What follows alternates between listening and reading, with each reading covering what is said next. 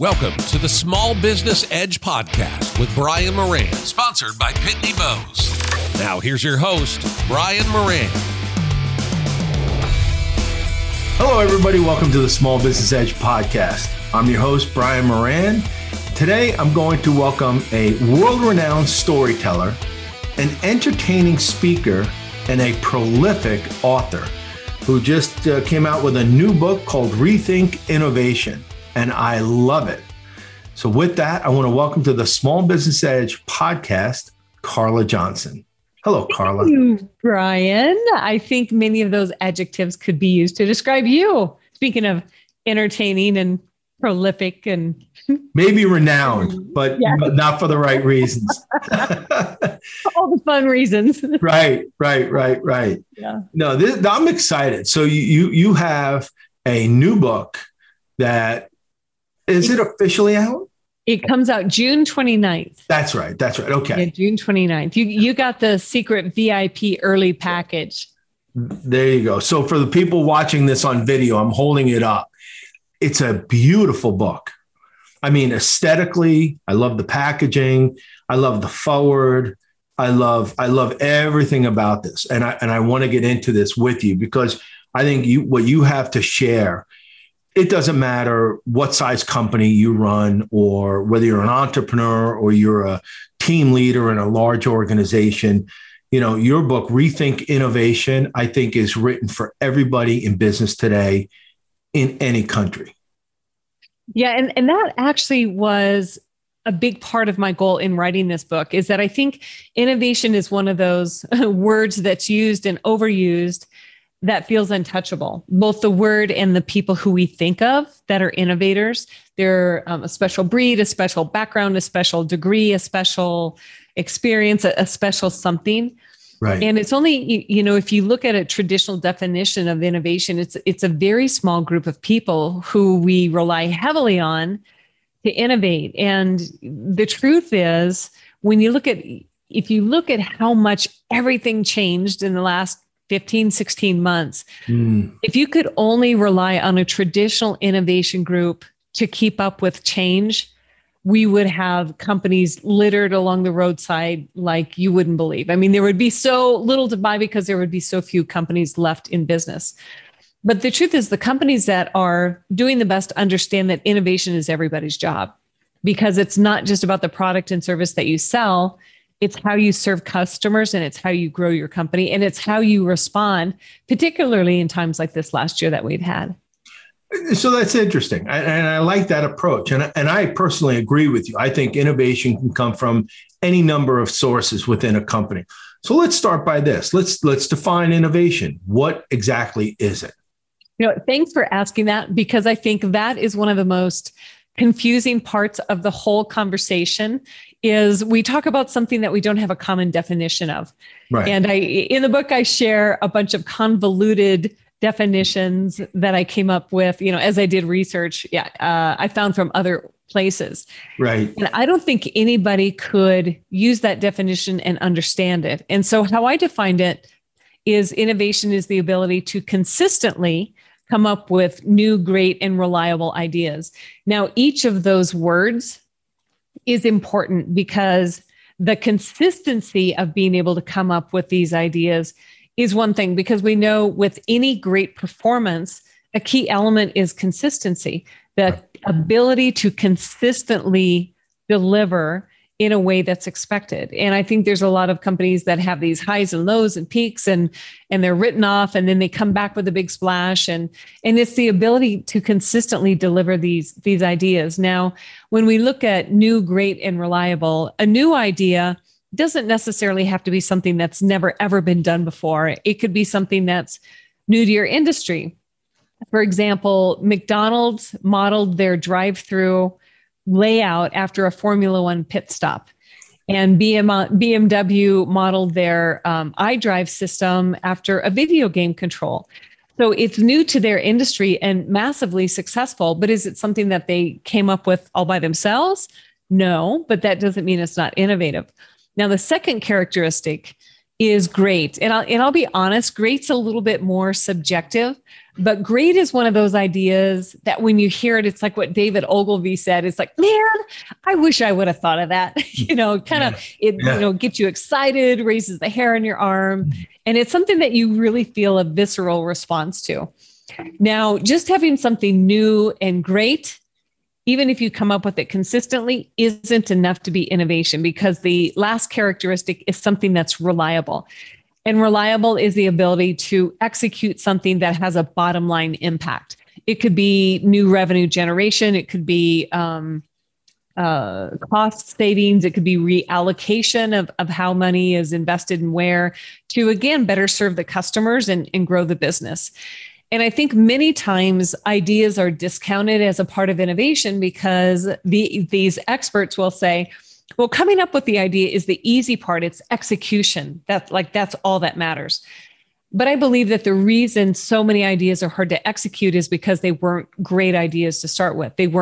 People weren't consistently delivering these new, great, and reliable ideas.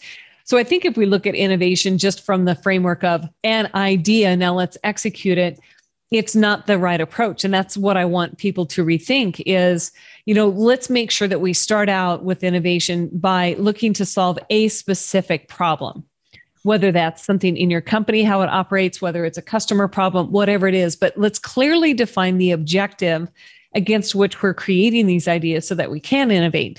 Now let's look at how consistently can we come up with these new, great, and reliable ideas that are executable.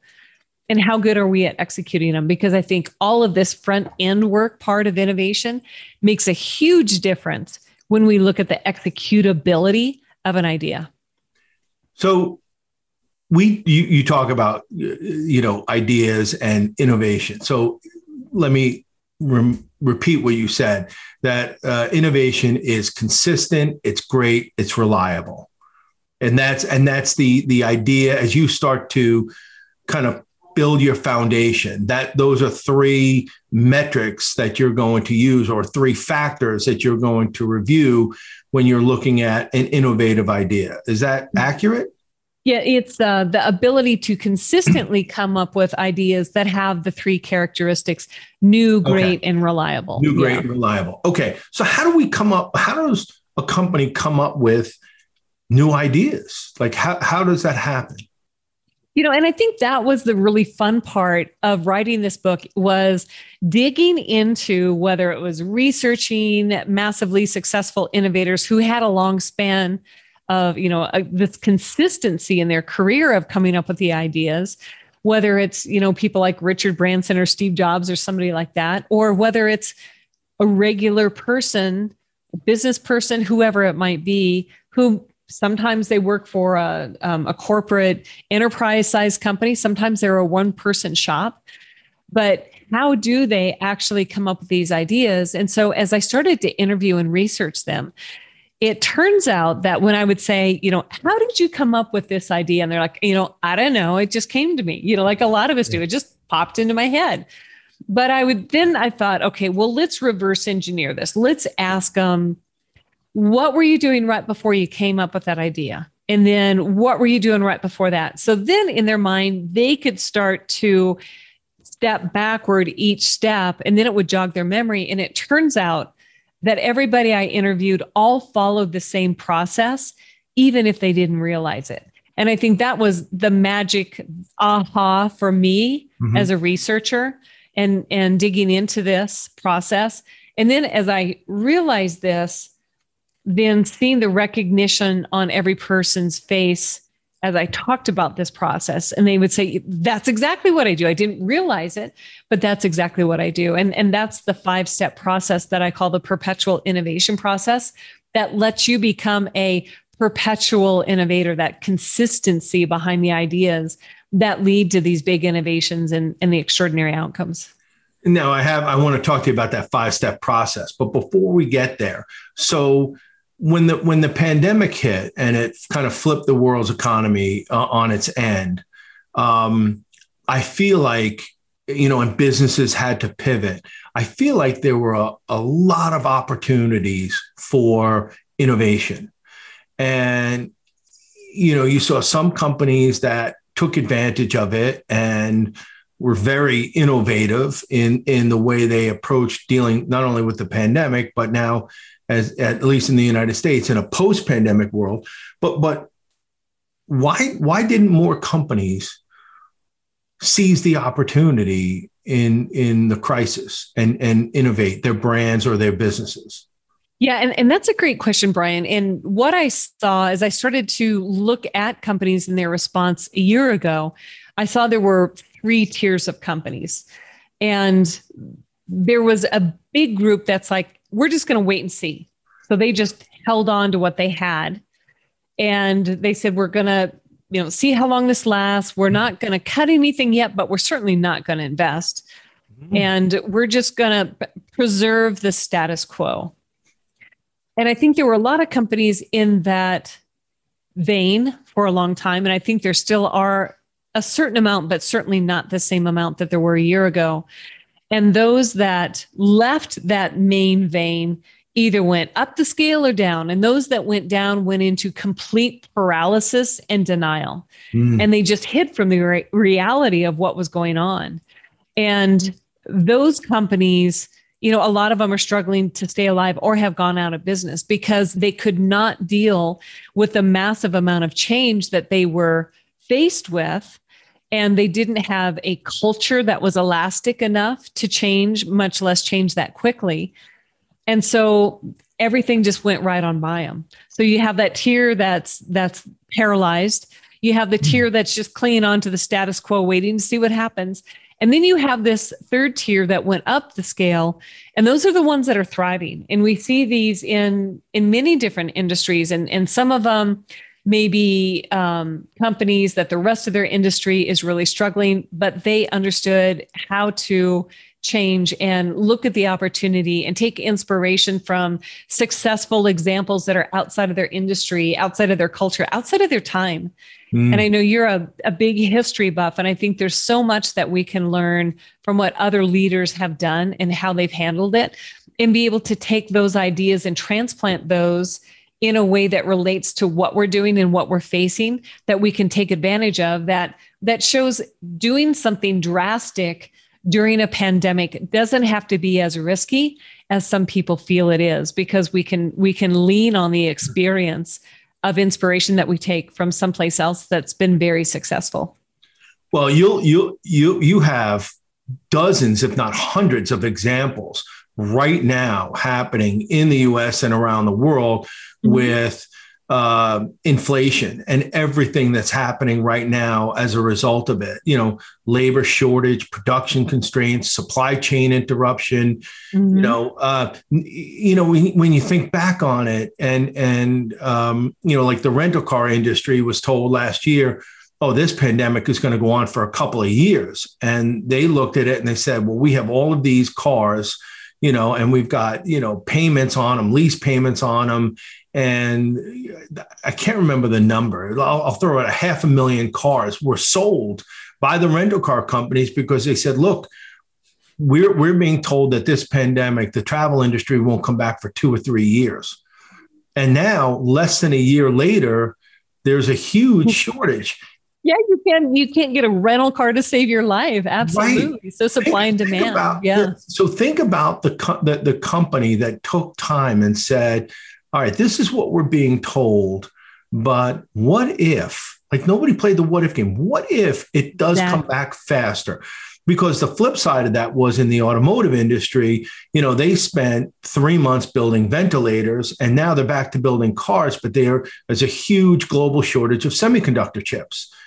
And now you have over $1 billion worth of fully assembled cars sitting in lots because they don't have semiconductor chips. Right. And so like there's so much of that going on around the world. The lumber industry. Nobody said, hey, what if things come back faster than anticipated? Wouldn't it be smart for us to start, making sure our lumber supplies are filled?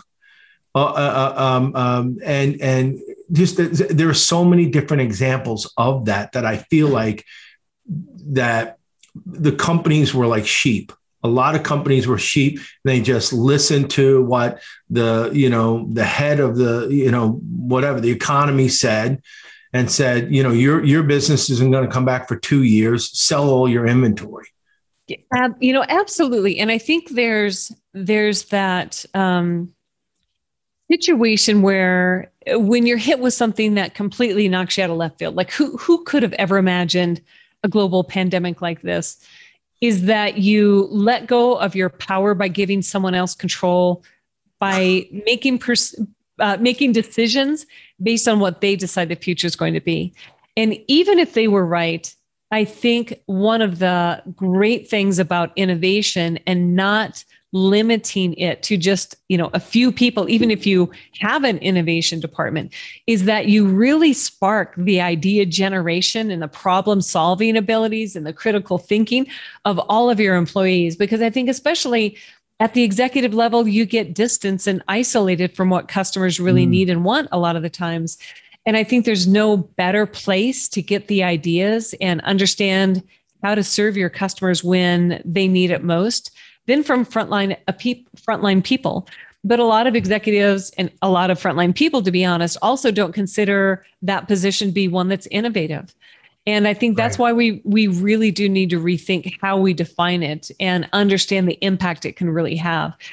And one of the stories that I tell in the book is about a guy who he worked at Omaha Steaks, and his job was taping the boxes shut. Yeah. And he looked at it and he said, I think we can tape the boxes shut and make them just as secure and use less tape. They did it. And this was 25 years ago. He saved $50,000, just him with that one idea. Yeah. $50,000. And now you think, well, if you're an enterprise company and billions of dollars, no, that's not a lot of money. But if you adjust for inflation, now you look at the cumulative effect if every employee thought like that.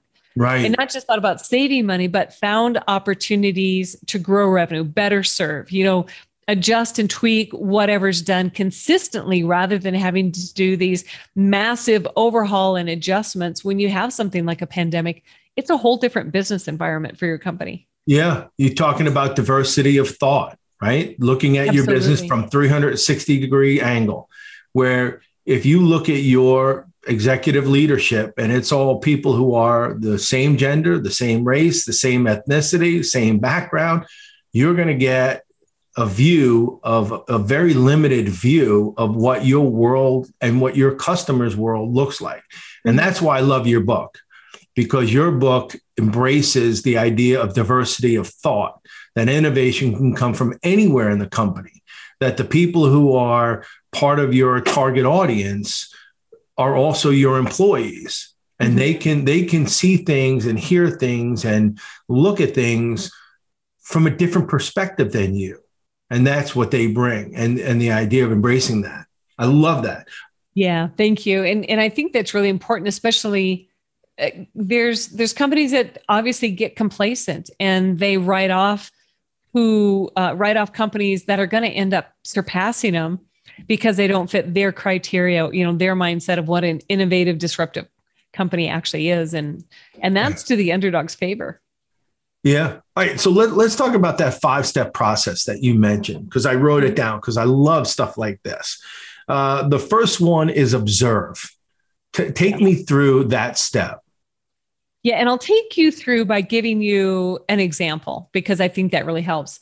And I think one of the things that has happened to us, especially as we've really dug into the world of technology and our ever-present smartphones, is that we've become numb to the world around us.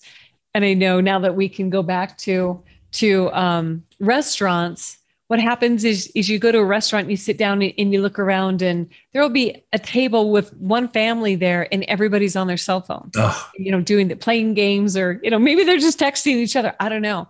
Yeah. And there's no openness and awareness of the world around us.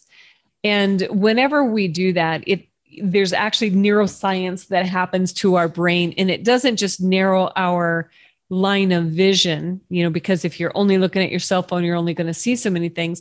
It also begins to narrow your range of thought, your range of problem solving, your range of finding opportunities, all of these different things.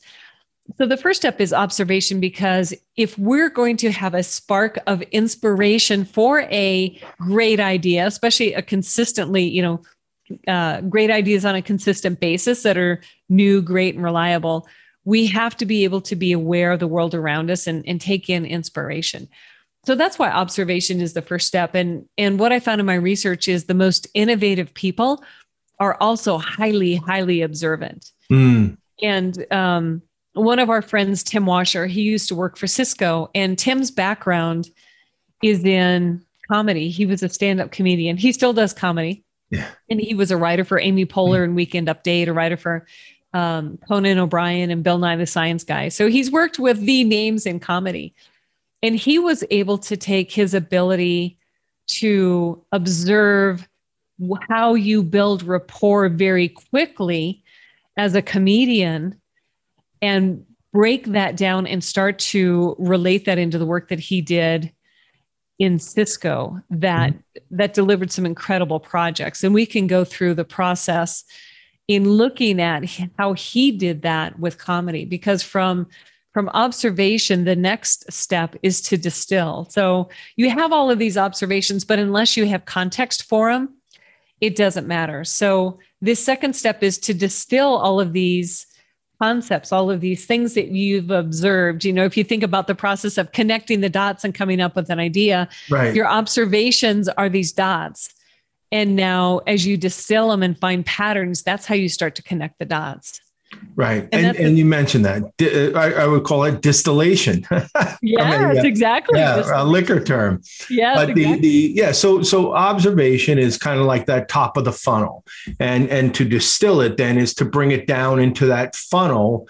Hopefully, at the bottom, you're going to get an end result of some kind of innovative idea. But all right, so you observe first, and then step 2 is to distill what you've observed.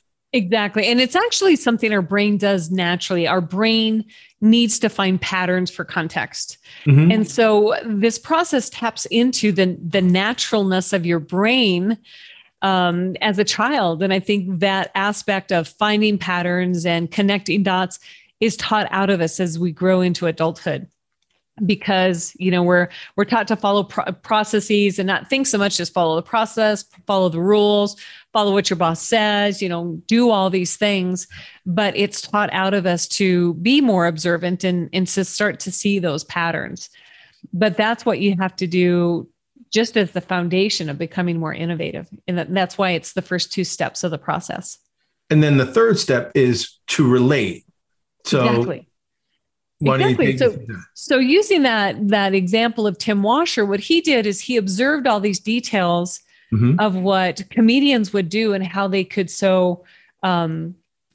connect with an audience so quickly. And as he distilled these observations, he said the comedians are able to get people to laugh. Mm-hmm. And that puts their emotional walls down, and they're more open to whatever the message is after that. And they trust the person more, and a lot of different aspects. And so he went to take those patterns and that he had distilled and relate that into his work when he worked at Cisco. And he said, what if we could start out a campaign for a new product and look at how we can get people to laugh and put down their emotional walls and get them to trust us, because, it's hard to release a product and have a talking head video of an engineer and get somebody to laugh, right, but right. What if we could really rethink this and do it differently? And that was, I think, a big part of his magic, that works a lot for comedians, but we can learn from Tim's process about how he did those first 3 steps to relate the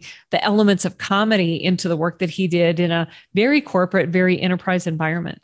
Right. And so that's part of relating, like you said, taking things that are part of your everyday world, sports, entertainment, your kids' school, and looking at something and saying, I wonder if we used that process, that method or approach to problem solving in a 3rd grade classroom and applied it to what we're doing in our office setting. Exactly. Exactly. Yeah. And so then that leads to the 4th step, which is to generate an idea. But now you're coming to that idea from a completely different mindset. You're looking at it, again, how can we generate ideas that look at bringing that third grade process into a corporate board meeting or something like that. Now, I'm not saying that means let's have nap time in board meetings or, let's have cookie and Kool-Aid, but, is it, what are those elements that work? And what traditionally happens with people when they're looking for a new idea, something that's innovative and creative, is that they just start with, let's generate an idea, let's brainstorm. Right. And we all know what happens in these. It's a waste of time. The person with the highest title has the idea that's moved forward, whether it's, any chance of working or not, or people take an idea, something else that's already been done, and they kind of dress it up in different pig's clothing and put some lipstick on it and send it out the door. And it never works. I mean, it's never anything particularly impressive, interesting, nothing that gets people talking because there's nothing inspired about it. And it's things that people are used to hearing. But with Tim and the product launch that he ended up doing, it was right before Valentine's Day. And so taking those comedy basics and looking at how he distilled them into patterns and then relating those patterns into the work that he did, the idea that he generated was to do a comedic product launch that used the idea of Valentine's Day and how do you say I love you to your sweetheart, and there was giving him a box of chocolates and carving your initials into a tree and things like that. But this year it would also include the Cisco ASR 9000 router. So it was so ridiculous and so over the top that people couldn't help but laugh. Yeah. So the sales team loved it because here they would go into the meetings with clients, even if they were existing clients, and they would show them that video and people would laugh, and the whole energy and dynamics of the interaction changed immediately. And, the people who are very innovative, they end up delivering these ideas that have these extraordinary outcomes that are things they could never shoot for. And because they wouldn't know to ask for them. And for Tim, it was being this idea was able to get the attention of analysts and reporters that normally wouldn't cover them, who are now saying, you need to go look at Cisco. Yeah. Hey, you know what? Before we get to the fifth one, pitch. So the first four, observe, distill, relate, generate. You made me think of something. How important is accountability in innovation? Because I asked that because what you just said, you said, most companies will go right to step 3 and, find relatable ideas and let's generate it. And the person with the, highest title gets the idea. And there doesn't seem to be any sort of accountability then to the process or to welcoming new ideas or even to recognizing the first 2 steps. So yeah, absolutely. And I think when you look at the word accountability, I like to think of it as 2 words, as account-able. And when you think about ideas, are you able to take account for the ideas that you come up with? And I think that's a key characteristic of innovative people too, is that they're willing to own their own ideas and they're willing to fight for them, ask for help to massage them, make them better, understand what to do, and to really push for those ideas. And I think people who are either more concerned about their reputation, about how they look, rather than truly looking at how can we do things better. They're so worried about risking some status level that they're not really willing to get behind their own ideas. I mean, if they trial it a little bit and they get some interest, great, they'll go. But if they trial it and, get some people who disagree, then they're going to drop it on the side of the road and move on to something next. But I think what they're really missing is the opportunity to understand what it takes to come up with a new, great, reliable idea that has the potential to really deliver these massive returns. And that was the consistent element that I saw from people who followed this process, is that they deliver these extraordinary outcomes. Extraordinary is subjective, for one company, it can make a $200 million difference. For another company, it's a $5,000 difference. Right. But it was an approach that mattered and had a dramatic impact on the company and on the person who came up with that idea. And so that's part of the reason why I love the fact that Rethink Innovation came out when it did, because the world got turned up on its end, and because it was almost like you wipe the slate clean. Okay, how do we do business? How do we stay connected to our customers? How do we deliver on products and services? What do people need right now? And it was like uncharted waters. And it really meant, it almost forced every company, whether it was one looking for $5,000 in new business or one that was just $20 million in new business or cost savings, is that rethinking innovation has come to everybody, and it's still here. Like, we are in the thick of it. So your timing, and I'm sure you didn't decide to write this book 2 weeks ago, that your timing is actually incredible. But so kudos to you on that. Thank you. And I know you and I have talked about the timing and also ideas and innovation, because behind all of this are people. And you and I have seen some horrible headlines lately about CEOs saying if you don't return to work, then you're not going to be productive, or there is no culture unless everybody's in a physical office. And I think that that's just another reflection of what we need to rethink about. You know business. Who said that, by the way? The CEO of WeWork. Exactly. Not like somebody doesn't have an ulterior motive. Right. It goes back to that expression, never ask a tire salesman if you need new tires. Exactly. Never ask the CEO of WeWork what he thinks about a hybrid model or a work from home model for business. But I do remember, I remember when I started to work from home after my corporate job. It was actually 20 years ago this month that I quit my last corporate job and started my own business. And it was amazing how much more I got done in a week, because, there is a lot of inefficiency, and I don't want to completely discount that inefficiency, because a lot of times that's necessary to have the inspiration, the motivation, and the conversations that really spark great ideas. But it's not one way or the other. There's a lot of different ways, and let's start to rethink what that looks like. Yeah. So I want to then address the last step in the process. Observe, distill, relate, generate. And the fifth one is pitch. Take us through pitch. Pitch. And you know what? It doesn't matter how great, how magnificent, how impactful your idea is. A bad pitch kills the best of ideas. Yeah.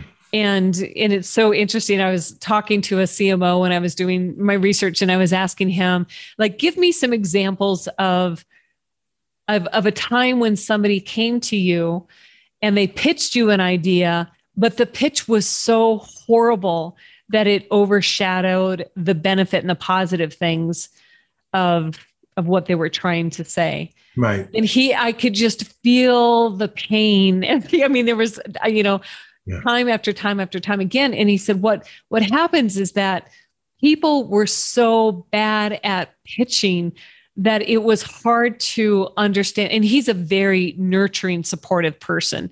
He said it's hard to even know where to start. And it almost got to the point, he said, he walked me through the conversation in his head about this was such a bad pitch. And the fact that if you think that was a great pitch to sell this idea, then I don't know if I can trust you on this. And, down this rabbit hole of, I think I might have to fire you because of this. Of course he didn't. Of course he didn't. Yeah. But I think that's the thing, is that we don't know how to tell the story of an idea. And it's also another reason that this process works so great, because what we didn't talk about is, before any of this even starts, is that people need to set an objective.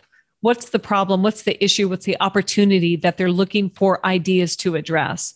Mm-hmm. And so if you come to your boss or your client and you say, I have an idea and I think we need to get people to dump ice cold buckets of water over their head and ask them to give us money at the end of it, I think it's great. What do you think? It sounds ridiculous, but I'm sure if you went back to the inspiration for the ALS Ice Bucket Challenge, it made perfect sense as the person who pitched the idea brought it through the journey and how they ended up there. and the problem that they were looking to solve. And that's what this process does, is when you tell people where the inspiration came from, you start to describe all of those dots, and then you distill it into the pattern. You explain why that pattern relates to the work that you do and how that inspired the idea that you generated. That's your pitch right there. And you paint enough of a picture of how this idea now solves the problem that you've identified, but not so much that all the details are concrete and they say yes or no. And that's the beauty, is that it helps other people fill in the holes with you. So now they feel that they have part ownership in that idea, and back to accountability. If I have ownership, then I feel accountable to help make it successful. And I think the other part of pitching is that those who receive the pitches, I call them the catchers, are terrible at giving feedback. It's things like, it wasn't quite there. Go back and polish it up a little more and, talk to me Monday kind of thing. And so the person leaves the meeting and they don't know what the person didn't like. They don't know what they should work on. They don't know where they missed the mark. And so they either go back and try and work on it some more and repitch it. And the boss or client's like, this is just bad. I don't want to waste time on this. And so the person loses heart, or the person never comes back with a refined idea because they don't know what to do. They don't know next steps. So that's part of what I talk about is that if you as a leader or a client aren't consistently having people come to you with these new, great and reliable ideas, you have part of the ownership in why that's not happening, because you're not giving feedback that's specific and clear so that people know how to evolve and advance that idea. Mm-hmm. And you're not giving that kind of feedback. And without that, the ideas can never evolve. And look at the chances of one idea right out of the gate being the right, perfect idea. Right. It's probably less than 1%. And that's what we have to look at. Where you start, in the observation process, part of the process, and where you come to at the pitch, it's probably dramatically different than, what you probably first wrote down. You're like, okay, if I had to write down the 5 steps in this process, 1, 2, 3, 4, 5, I know that many times, because there are so many edits and changes and, trying to, it's like you're kind of chipping away the clay of a beautiful sculpture, right? And you go, okay, absolutely, come back, be more inspired. Until we get to that, that pitch part where everybody buys in, everybody sees the same thing that we see, is what I'm getting from what you're saying. Yeah. And that's why you need a lot of ideas, because you're going to go through a lot. Some won't be the right time. You don't have the budget. It's not the right circumstance, a jillion reasons, but you always have this portfolio of things. And maybe those original ideas will never see the light of day, but they can combine, they can morph. A whole lot of things can come through that. And one of the things that I found is that you don't really get to good ideas, great ideas, until you've gone through 200 okay and maybe sort of good ideas. Yeah. Because what do they say? The gold is at the bottom of the barrel? Exactly. Yeah. Your brain needs to get out all of the common stuff, the recently relevant, the familiar, the habitual way of thinking, until you get to really new and different thinking. And that's when you start to get to the gold. And I think even as the person who brings the idea to the table and pitches it, it makes you feel really great, and not just competent that you're good at coming up with ideas now, but confident in that passion absolutely comes through when people start pitching ideas. So, all right, we are in the home stretch, which is amazing because I have so many more questions. I might have to have you back on. So for those of you watching on video, Rethink Innovation, how the world's most prolific innovators come up with great ideas that deliver extraordinary outcomes. This is Carla Johnson's new book. It comes out June 29th. I love it. I want to talk to you one maybe a quick question. I had a couple, but I'm gonna lean on this. Chapter 9, you talk about creating a culture of original thinkers. So here's my question. How important is culture when you're trying to innovate? And I want to tag this onto it. And are silos, if they still exist in companies? I don't know. I've been out of corporate America so long. You and me both, right? Are silos the enemy of innovation? So two-part question. How important is culture, innovation, and are silos and kind of the territorial leaders, are they the enemy of innovation? Yeah. And first of all, culture is everything, because a big part of innovation is things not turning out the way you thought they would, which to some people is the big F-bomb they don't want to talk about, failure. But I think the culture of the company determines whether or not something not working out is a failure or a learning experience, and how can we do it differently? And that right there is all about culture. And there's so many companies who talk about, yes, innovation, it's so important, it's a core value, and it's all these things, but you better not ever make a mistake. And that's culture. And you can't have innovation in that kind of culture. And then you look at other organizations that are very open and saying, if you're not failing, and we're not talking about a $20 million product launch totally flopping, we're looking at incremental failure so that you can learn. So when you get to that $20 million investment, it doesn't fail, but it is something completely different, new, extraordinary, and has those kind of outcomes that you're looking for.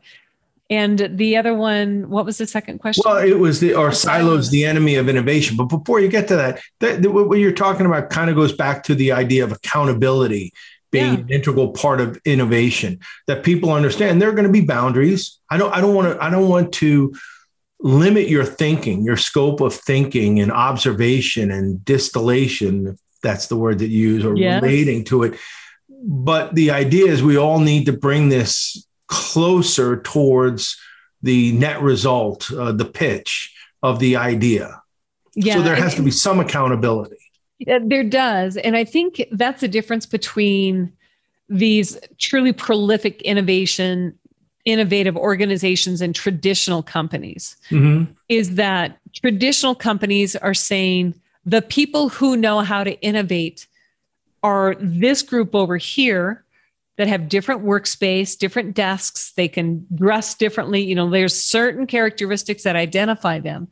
But truly innovative organizations don't rely on just a little handful of people.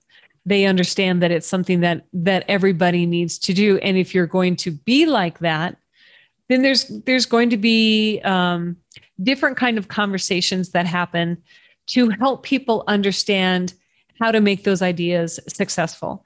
And I think that lends itself a little bit to your second question about silos. And the more that you can cross-pollinate conversations within a company, the more innovative you're going to be, because the more you can learn about a company as a total and how it works, the better you will be. And I talk about Park Mobile in the book. They're the parking app company based in Atlanta, Georgia. And twice a year, they shut the entire company down, not just the product and tech side, the entire company down for a week each time.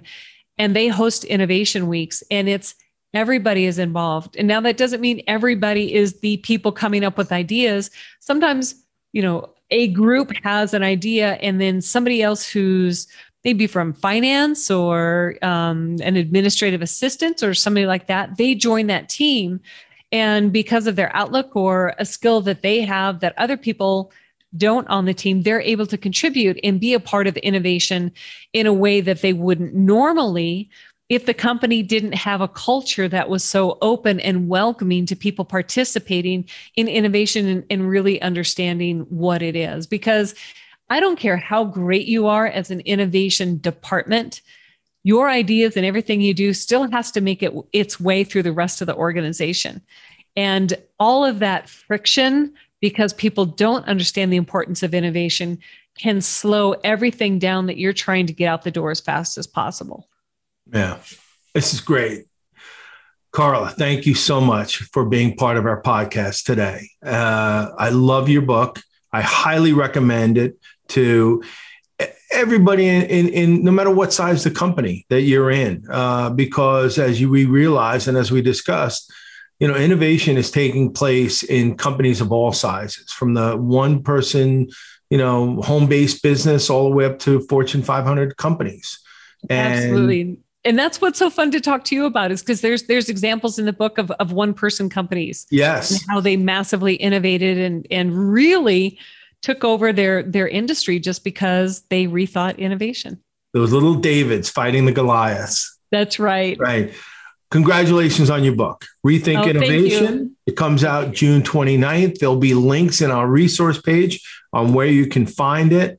And we got to have you back on again. And for everybody listening, I did an earlier podcast probably a year or two ago with you. Yeah. That was fantastic. I think we did it on branding, maybe. I think we did too. Yeah, exactly. That was great. So thank you, Carla. Congratulations on your book. I love it. And I will definitely let everybody know that it's coming out and that they should buy it. Great. Thanks so much, Brian. It was just a delight to be here with you today. As always. All right. And to all our listeners, thank you very much for listening to the Small Business Edge podcast. We appreciate your comments, your feedback. Really fantastic stuff. Keep it coming, and let us know what topics you want us to cover, and we will. And we will see you next week with another edition of the Small Business Edge podcast. Have a great day. You've been listening to the Small Business Edge podcast with Brian Moran, sponsored by Pitney Bowes. Please visit our website, smallbusinessedge.com, for a listing of future podcasts.